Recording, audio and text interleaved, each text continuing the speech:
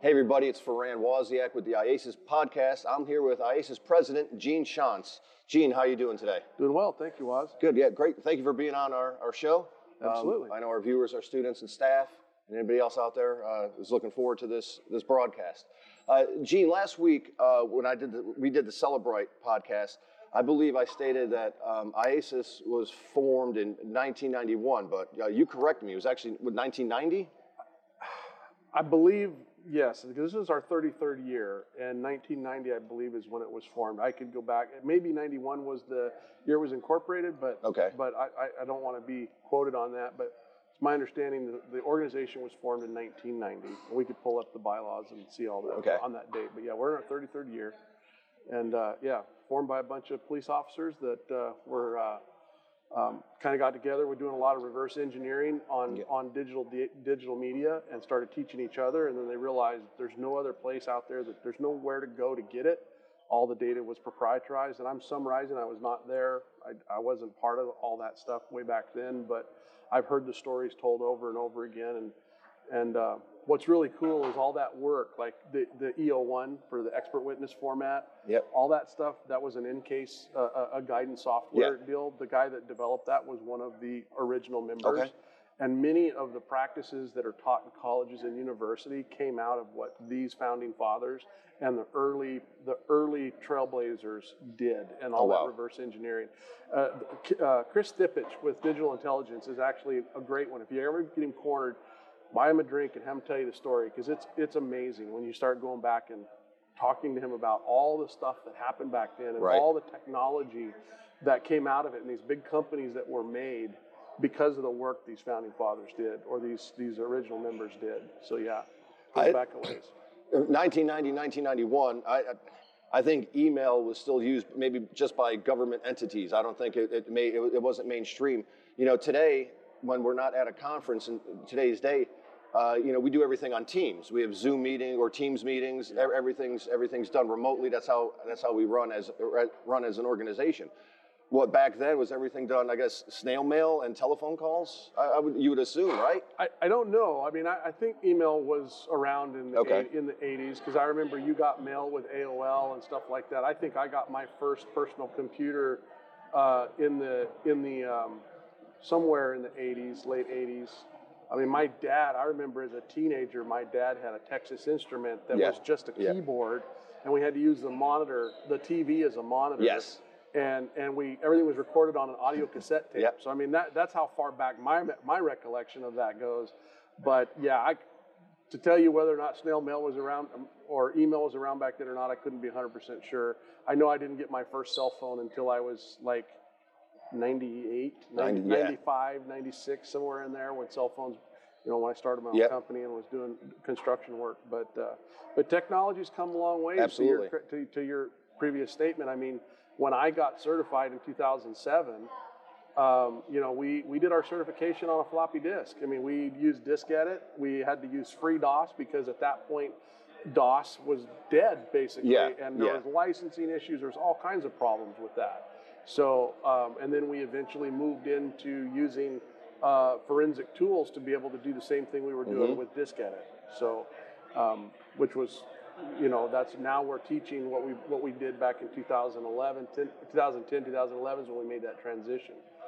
So the growth of IACIS with these conferences, did the conferences or the training events, did they start immediately, or did they just evolve over time into this big conglomerate we have now? So the board of directors kind of provides the vision for where IACIS goes and where we want to be over the course of the next few years. And I think that's kind of held true I've been on the board. I just completed my 10th year on the board, my 5th year as president. And yes, I mean, I can tell you, when I attended the Sheridan in 2007, I want to say there was about 180 or 190 students in the class, and that was so impressive to me that we had that many people in the class. They had specialized classes that I didn't really have visibility into as a student, because I was never in those classes. But when I came back on staff in 2010, we were still at the Sheridan, and when was it? I want to say 2011, 2012, we moved from the Sheridan to the Marriott up in Lake Mary, and where we were able to get about I want to say around 180, 190. It wasn't really a growth move; it was a lateral move. But it was a nicer hotel. We had a great relationship with the hotel manager that used to be at the Sheraton, that had gone up to the Marriott, and we had a number of rooms there. But we were rapidly growing. We had people that were wanting to come in and participate in the basic class. I remember one of the last classes we taught. We had 2 last-minute people come in, and the only way we could put them in the room was to line them up facing towards the class on the side because they were begging. They said, "We'll take any seat. We just want in." And so we set it up that way, and it was like, okay, we got to do something different. And then a couple of our directors, I think Mark Johnson and Brent Weld, started to go on a road trip, and they found this place. And they were like, this is impressive. And we realized that there's a lot of potential for growth here. Oh, absolutely. And so we moved in here. We've been here for 7 years at the Caribe Royale. And it's suited us very, very well. We've grown. I mean, our first event that we put on here at the Caribe Royale was 350 students in the BCFE class. That was massive. It was so big that even the way because we were coming from being the big fish in a small pond, we were now the small fish in a big pond here. There was a lot of learning curves, and it was felt it was just too much. Let's pare it down to 300. And go from there. And then we also decided, hey, this is going to be a good time to start bringing in vendors, to start bringing in their followers that wants to get their certification and bring them all into the network of what is IACIS and bring them in. And it's actually worked.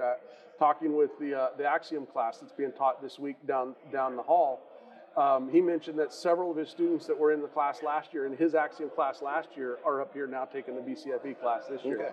So yeah, it's grown, and it's just kind of taken on a life of its own. This year, we're at 324 students in the basic class. We increased it a little bit. And then overall, because of the vendor classes and the additional classes IACIS has added to our list of classes, such as the RAM class, the or the scripting class. We have the DPICT class, which is the attorney class down at the other end of the hall. We have an OSINT class that was new this year. Because we've added all those classes, we have, I think, in total about 700 students that are coming through this event. And we have our largest number of staff ever, we were just under 150 staff. Wow, and that includes you and the teachers in the BCFE and board members that are here and just management staff to help keep this thing on, moving along. So definitely one of our biggest events. Yeah, it's not so much the instructors; it is the behind-the-scenes staff, the support staff that keeps this machine, fluid and moving. There is a lot of work that goes on behind the scenes. I mean, the training side of it is it's been so finely tuned and polished over 30 years that once the train kicks off and leaves the station, it just goes. I mean, there's always going to be a little issue here, a little issue there, but those guys they know exactly what needs to be done, how to fix it. If they get off topic or they go a little bit long, they absorb it here or whatever, and it's pretty transparent to the students. But what goes on behind the scenes, John Ohm in the hibiscus room, which is our operations team, or what we used to call the road boss. Yes. He manages all the equipment and making sure the rooms are laid out the way they need to be laid out to get the right number of seating in there. I interface with the hotel to make sure that we got everything under contract that's supposed to be there. And the hotel's been good with us. We get probably more concessions from this hotel than probably any of their other contracts. I'm speculating on that, but I've seen our concessions and I know what they are. And then you got the board of directors who also help out. We usually run the registration nights. We hold our board meetings throughout both weeks while we're running around doing other things. And then you've got Dave Melvin, who's our secretary, who's running the office. We got office staff in there, print certificates, the name tags. There's just a lot that's going on. And then, of course, this is our first time doing a WebEx, not a WebEx, sorry, a web conference or a podcast. Thank you. This is awesome. This is so cool that we're actually doing this live from the event. So I just think it's, and our marketing, I got to throw a kudos to Rich Johnson with our marketing. I've seen more vendors here at this event than I've seen at any other event. We've had a lot come through here. And so it's just been an outstanding way to grow, and it's just really cool. Yeah, and we're using social media to our advantage. We advertise or promote every aspect of IACIS through the various avenues of social media. So that's one other aspect that it shows that it's the sign of the changing times and how we're evolving with those times. That's correct. Yeah. We the social media impact, I think, has been really big. Yes. And the fact that we're now doing a webcast, that we work with Cyber Social Hub to do a podcast with them, and it's just been really good for us all the way around. Yeah, and that's quite the evolution from 1990-ish Oregon, right? That's where we're incorporated, correct? And then it spread through the United States, North America, and now we have members and staff in South America, Asia, Africa, and the Asian Pacific. It spreads. Just our pamphlet alone shows all the flags, and the big room has all the flags hanging in the big room. That's amazing how it's spread throughout a global organization. I don't recall off the top of my head how many countries we represent, but I think we have it on the website, or it might even be in our pamphlet here. But yeah, we've been actually asked to go teach in Australia. We've been asked to teach in Hong Kong. We've been asked to teach in we do a European event every year, teach in OLAF, which is the European Anti-Fraud Union deal. They contract us to come over. We've been asked to go to India. I mean, we've been asked to go a lot of places. And it's funny because we were just having a conversation with a law enforcement member of IACIS who is working with the White House that is trying that told us, if you go actually look at government agencies on Indeed, the CFCE is actually a requirement for a lot of those agencies, which is really good. The CFCE has become the law enforcement standard. Now, there are a few private companies that are requiring the CFC, but they're not as we haven't gained quite the traction there yet, but it's getting better every year.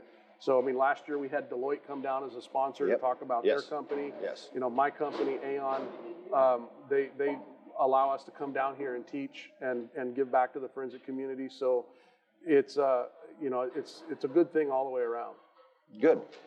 Gene, we spoke in depth about IACIS, but let's spend a couple minutes on Gene Shantz, from your days as a police officer to your current professional role now, as well as your role as the president of IACIS. Sure.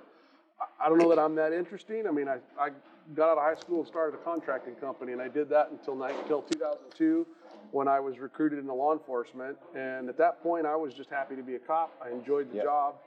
And I walked into my sergeant's office one day, and I saw him doing a peer review problem set in the office on Diskette.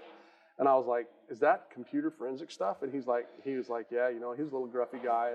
And he's like, I said, "That would be really cool to be part of that." Well, as time went on, in 2006, I promoted to corporal.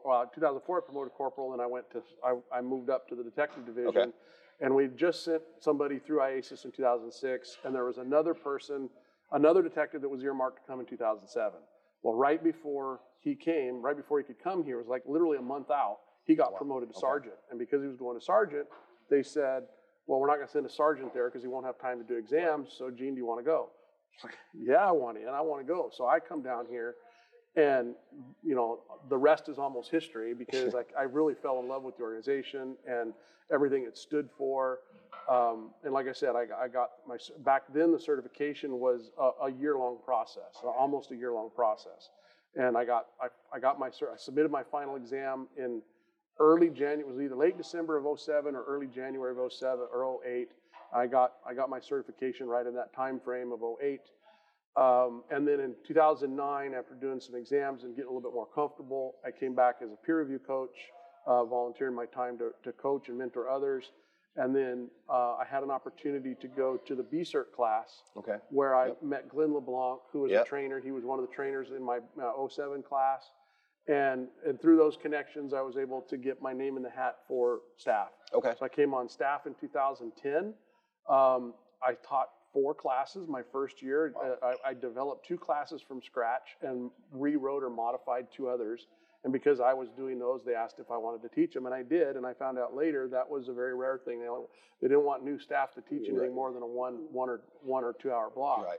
And I ended up teaching 4. I guess I did a good job because they asked me back. But it's interesting you bring that up, though, because back then, like I said, when I went through in 07, we were on Diskette, and as we were on staff, we're dealing with free DOS and licensing issues with all that. And I was having drinks with one of the directors, as the director of training at the time, Keith Lockhart, in 2010 at the end of the event. And he was talking about how much he hated Disk Edit, and he wanted to be away from Disk Edit, but we didn't want to use automated tools to chain the fat. How would we teach it? Yeah. And I threw out the recommendation. I said, hey, can't we just do can't we just learn how to chain the fat in hex? And he told me, he said, you figure out how to do that and how we can print it so they'll understand it, and we'll make the switch. So I did. I spent the summer doing all the research on it. I drew it all up, wrote up the article on it, and I sent it to Keith, and he's like, I love it. We're in. Let's build this in. So I ended up rewriting the entire fat class for 2011, and much of that material, almost 90% of that material is still in the class today. Because we're using Disk Edit now to chain the fat. And now they see it in hex, and it's even better because now when they see the fat in hex, they understand what they're looking at. Instead of Disk Edit, which actually rendered the fat as these little blocks and gave them a number. So it was almost automating it itself. But yeah, anyway, that was my huge contribution to the training committee back at that time.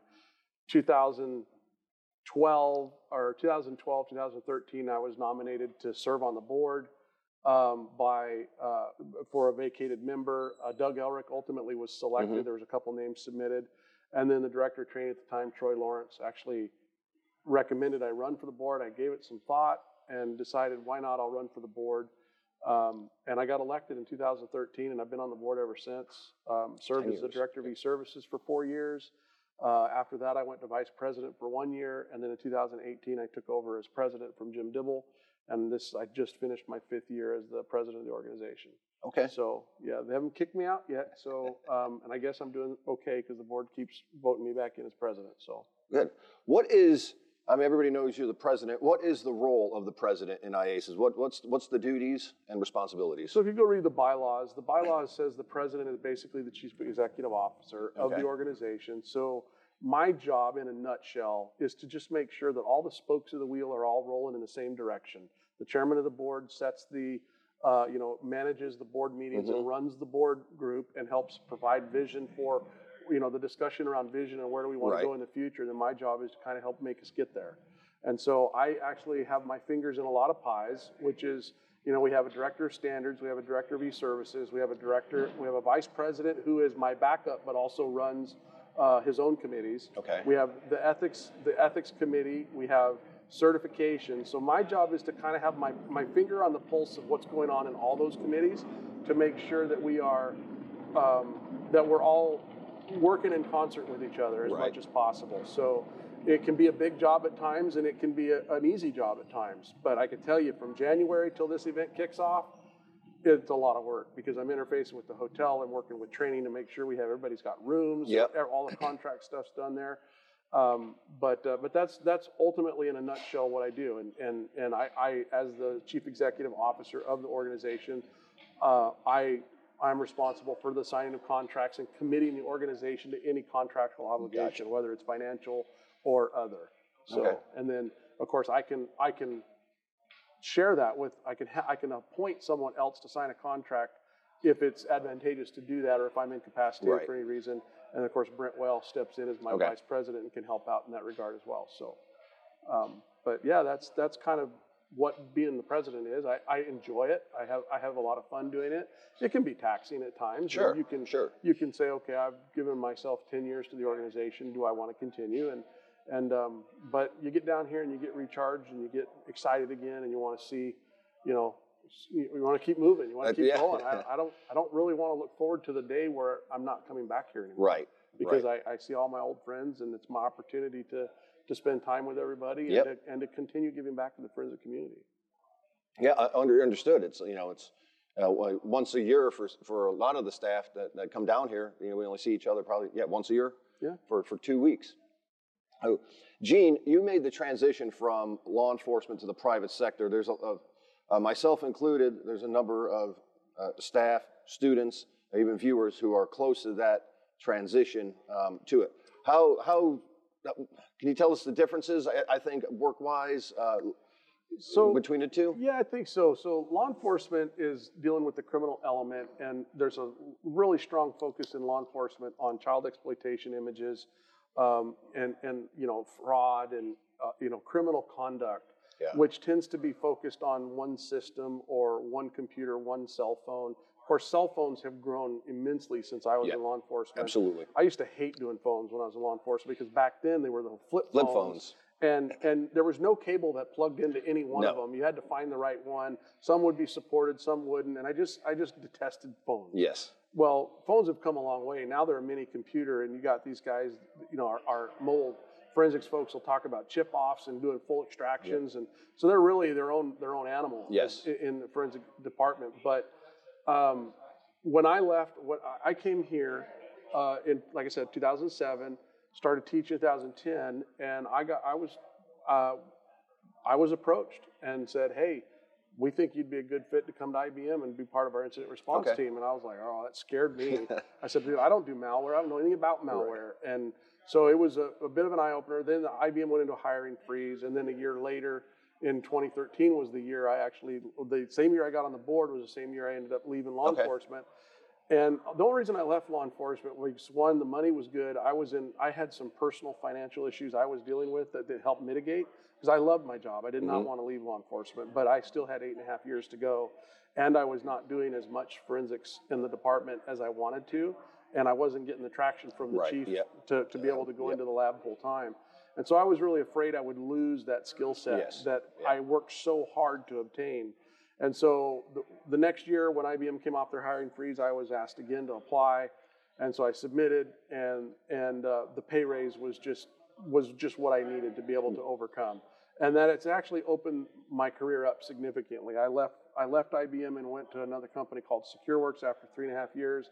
I was with them for just under 2 years, and now I'm with a company called Strauss Freeburg, which has been bought out by Aon, but Strauss Freeburg is now considered a service of Aon. Okay. And I like Strauss Freeburg and what we do, because we are not just incident response where we go and put the fire out when somebody's got ransomware or they got a big security incident, but we also do digital forensic consulting where we call it a bad lever, where an employee might leave and steal information from their employer to go to another employer.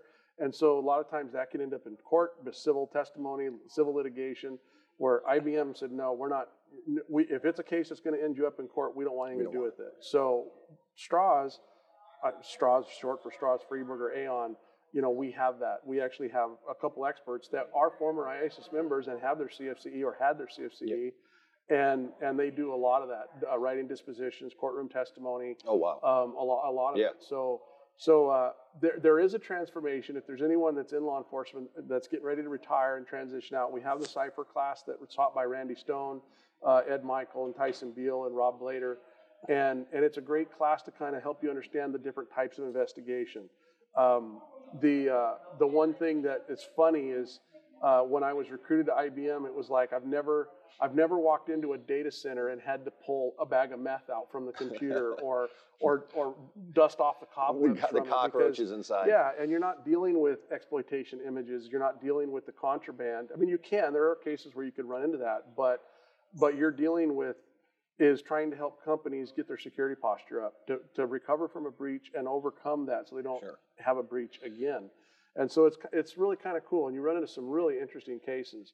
And but it is a different investigation. There's a lot of log analysis. There's a lot of reverse engineering or malware analysis that you kind of have to learn and adapt to. But if you were able to get through your CFCE here and you really apply yourself, you can make the transition. It might take you a year or two to get really comfortable in your own skin doing that other type of investigation.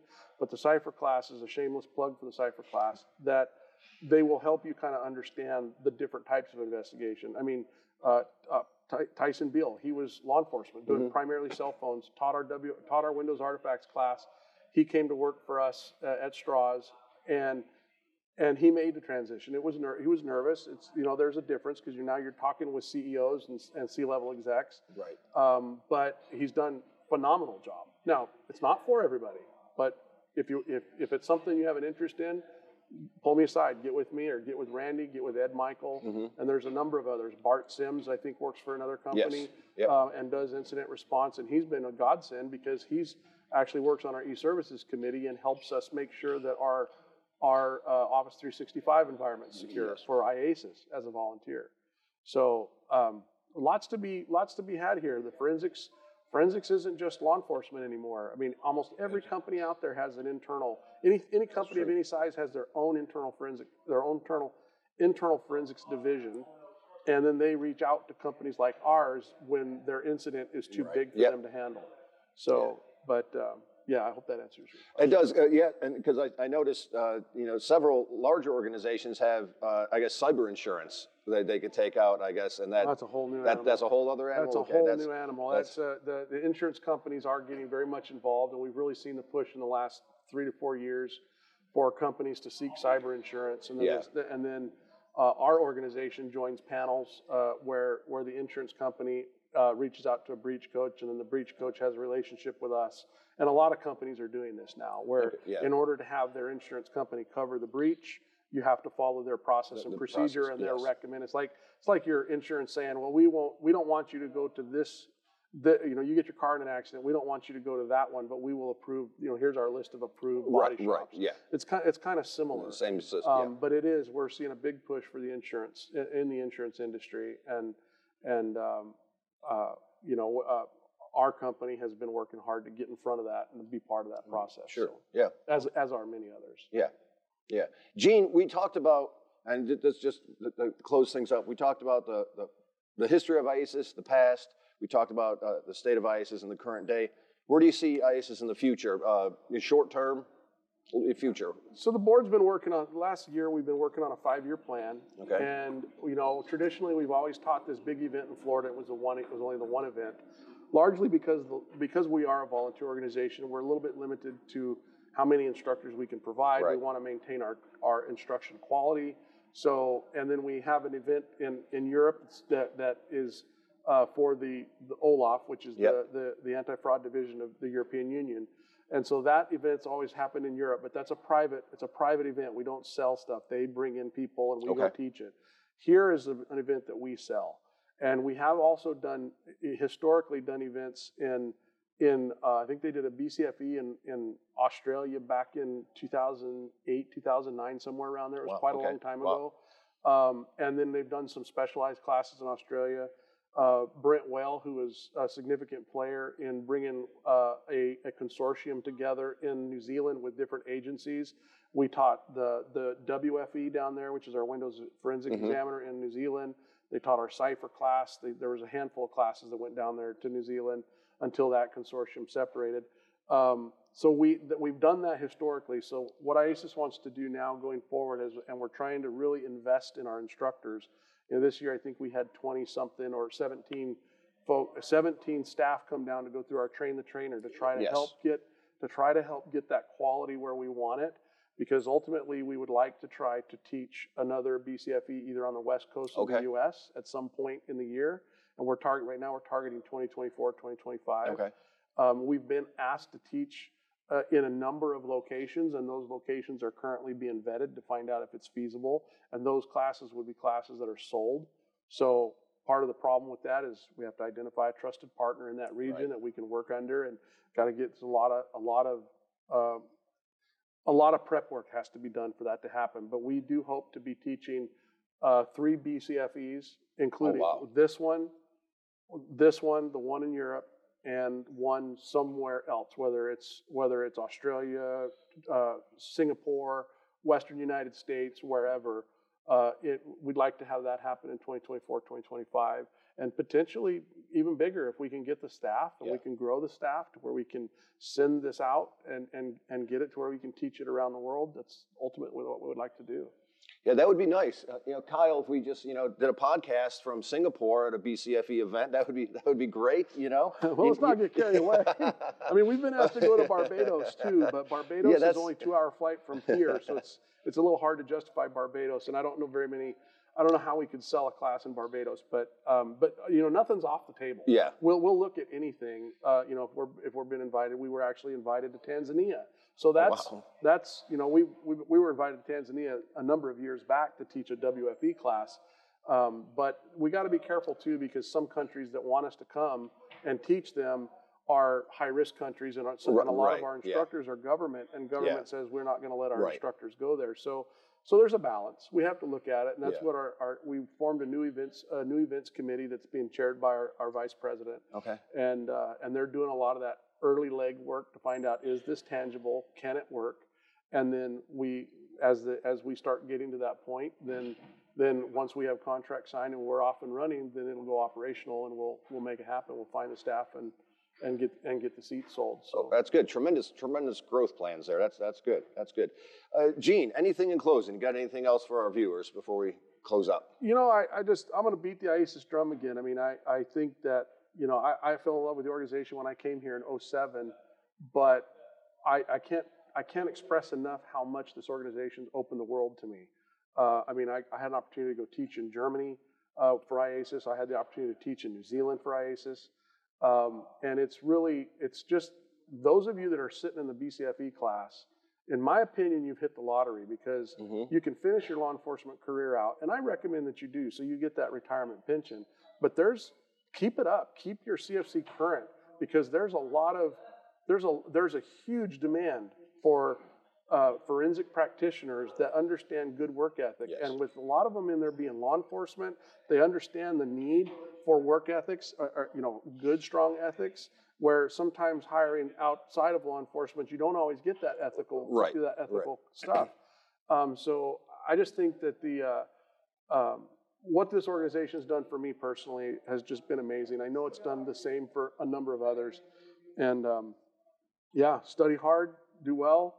Don't procrastinate on your CFCE. Don't cheat, because we are a very ethical organization, and cheating is I think when I went through the police academy, they said if you lie, you die. Yeah, absolutely. And here it's the same thing. Yeah. If you lie, you die. If you're cheating, you're lying, and if you lie, you die. Yes. And we can't stress to you enough. And unfortunately, as the president, I get to sign those revocation letters, and it sucks, because it really sucks to have to sign those revocation letters from people who are law enforcement that are cheating, thinking they can get away with it. So, I think that's probably all I have. Excellent. Thanks Gene, for your time, Waz. Thank you for coming on. Absolutely. Gene Shantz, President of IACIS. Oh, Thanks, you flatter Gene. me. Let me go find my Secret Service entourage now.